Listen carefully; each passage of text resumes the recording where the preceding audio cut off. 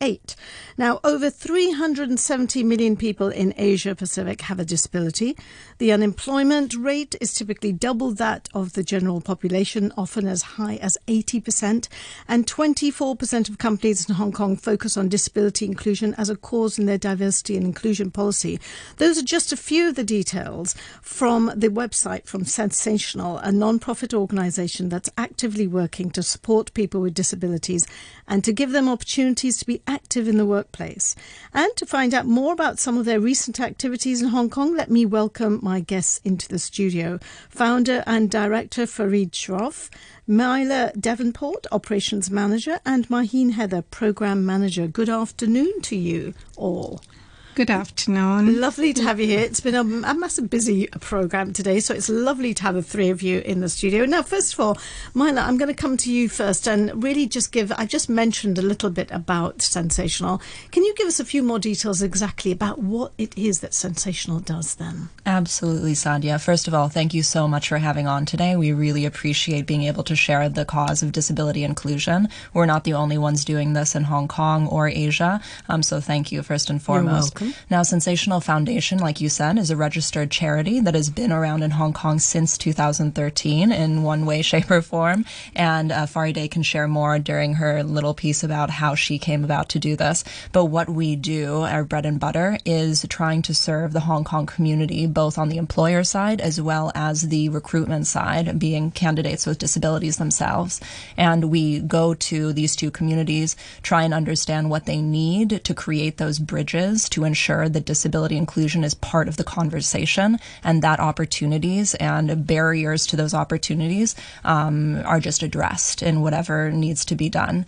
So we offer training to corporations as well as employers of different industry backgrounds to try and understand how they need to change their cultures, their training to incorporate disability inclusion. We also work with families and caregivers of people's disabilities, as well as obviously directly with people's disabilities themselves, to try and make sure they have the confidence and employability skills to step up and take those opportunities when they're provided to them. Mm-hmm.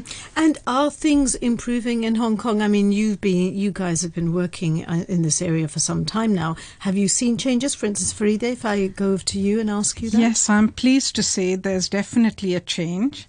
I would like the change to be a lot faster because although it is positive to see this, there are situations which COVID has made a lot more challenging.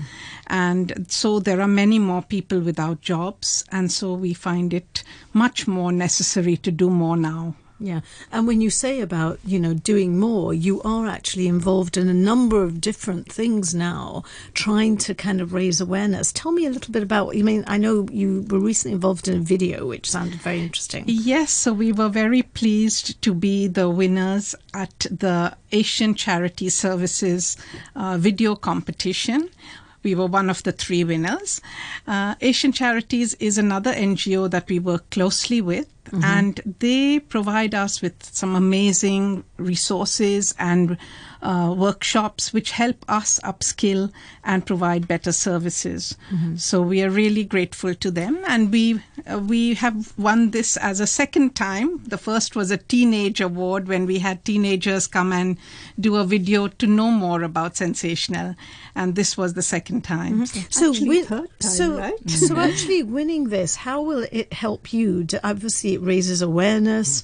More people will hear about it. What else are you looking for?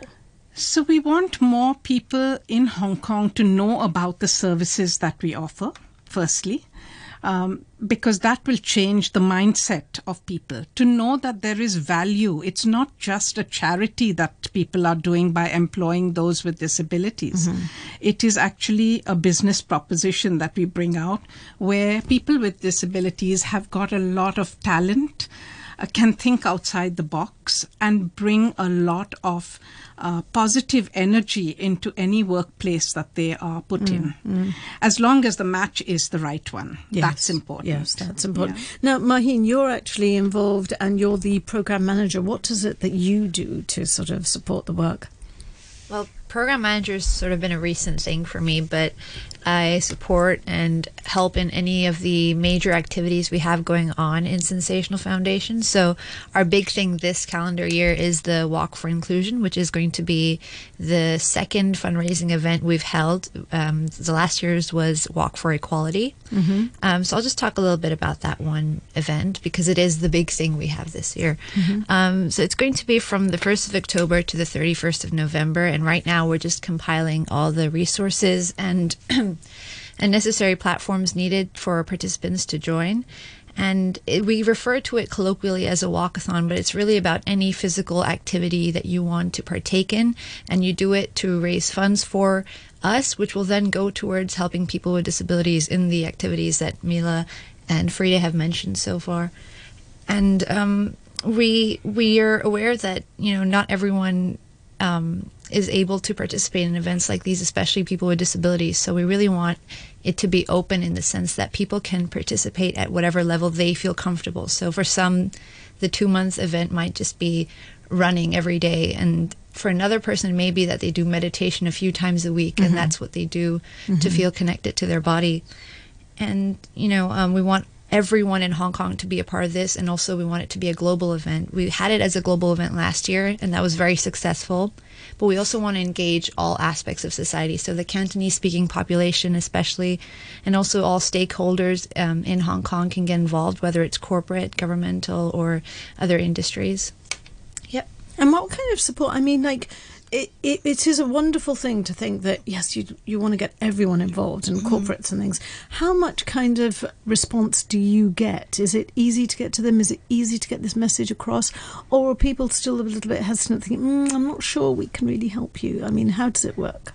I think Frida can definitely speak on this a bit more, but from what I can tell, it's definitely been on the rise. People are more interested in all types of inclusive activities now, but disability remains, I think, the last on the list of like LGBT, race, gender, just because it's that one area that's so foreign, because people with disabilities are kept almost excluded from society at every level. So in school, you know, they have their own classes, and so you don't often meet people with disabilities, and there are invisible disabilities that people are not aware of. So it's that field that people just are afraid of because they know that they can get words or terminology wrong. They know they can offend people, but they don't know how to actually gain the knowledge to be able to engage with the field in an authentic and informative manner. But I'm sure Frida can tell you more. So Frida, I mean, like, you know, we were talking about getting donations, and obviously this walk is there to encourage people to donate and everything.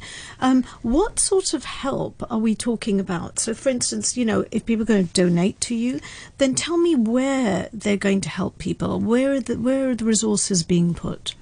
Okay, so firstly, we are currently looking for sponsors, and it isn't easy right now because many companies are affected with COVID themselves.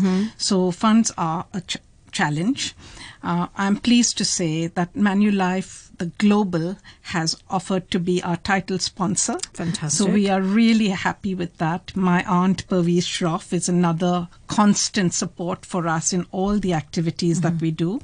The money we raise will go towards helping candidates with disabilities learn some of the skills that can help them in their workplace. So, for example, next month we are starting a hospitality training where candidates will be trained to work in cafes or restaurants or wherever needed, but we'll start with basic training.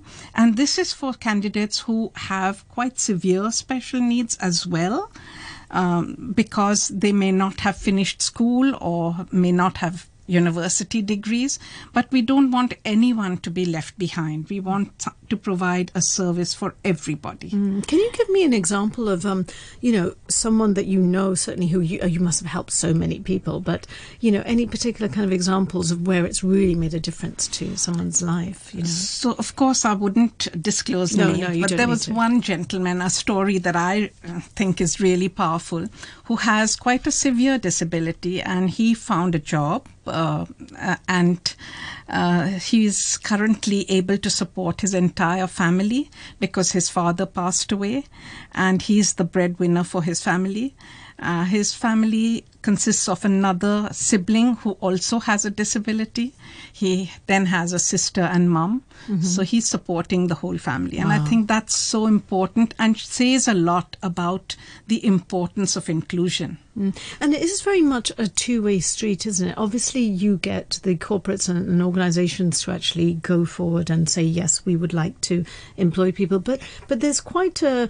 I mean, it takes confidence for the people then to think, yes, I am going to work here. I mean, you must have to work with them too to give them that confidence. Of course, very much so. Particularly people with disabilities lack that confidence. So they want the minimum salary even when they go for interviews. I have to tell them what to ask for because sometimes they just say something that is unbelievable. Because it is about their self-esteem, isn't their it? self-esteem, absolutely, confidence. Sadia, yes. So we run a whole training like that where people are taught how to write a CV, how to write covering letters, what is self-confidence. We have mock interviews with the candidates. We teach them how to perform well. All these kind of offerings are also there. I would like to ask more people with disabilities to reach out to us so we can have a bigger pool of talent, because sometimes we do have the jobs but we don't have the right person to place in there.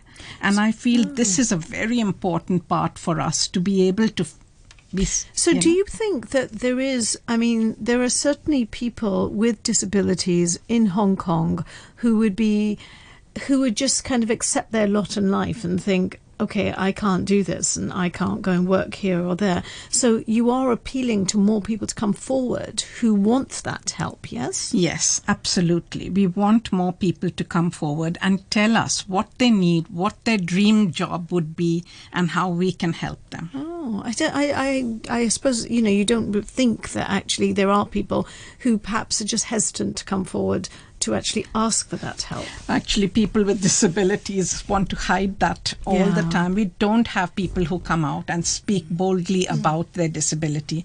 Disclosure is a very big part of the challenge. Sure. Main reason for that is because they're afraid of stigma and cultural bias. Yes. So that's one of the areas we want to take away from our society in Hong Kong and Asia Pacific, actually. Yep, and on the other side, I also want to add, people who have disclosed their disability, sometimes they're living off money they get from the government. But if they get employed after a certain time period, they're then not allowed to get that money from the government. So it is a huge pragmatic risk as well, whether the job's going to be sustainable. It's catch-22, isn't it? They just think, well, do I go forward or do I just take what I've got? And I can understand and then that. Because of that, you know, they live in a cocoon, so they never really know that there are services like Sensational which can really help them to break out and get a sustainable job. And you deal with the kind of digital media side of things and promoting it. Do you find it's something, I mean, do you face challenges where that's concerned? Is it a hard thing to do? Yeah, because Hong Kong's disability landscape is quite interesting. Obviously, you have the huge Cantonese majority, which we have issues with connecting to just because we don't have many Cantonese speakers within our organization, and we do primarily target English-speaking individuals. So there is the biggest concern is that we are able to connect with corporates through social media. We're able to connect with industry leaders, but people with disabilities, we don't often find that we're connecting with them enough. And that's, you know, accessibility is a big thing with social media. How can we make content more accessible while still being appealing enough that people will want to read about it? So it's a huge, you know, like we keep learning every day that how to make social media disability friendly. Well, it looks like you're doing a good job of it anyway. But last moment, just before we go into the next track, where if people want to find out some more information and stuff, what should they do? Go to your website or Instagram?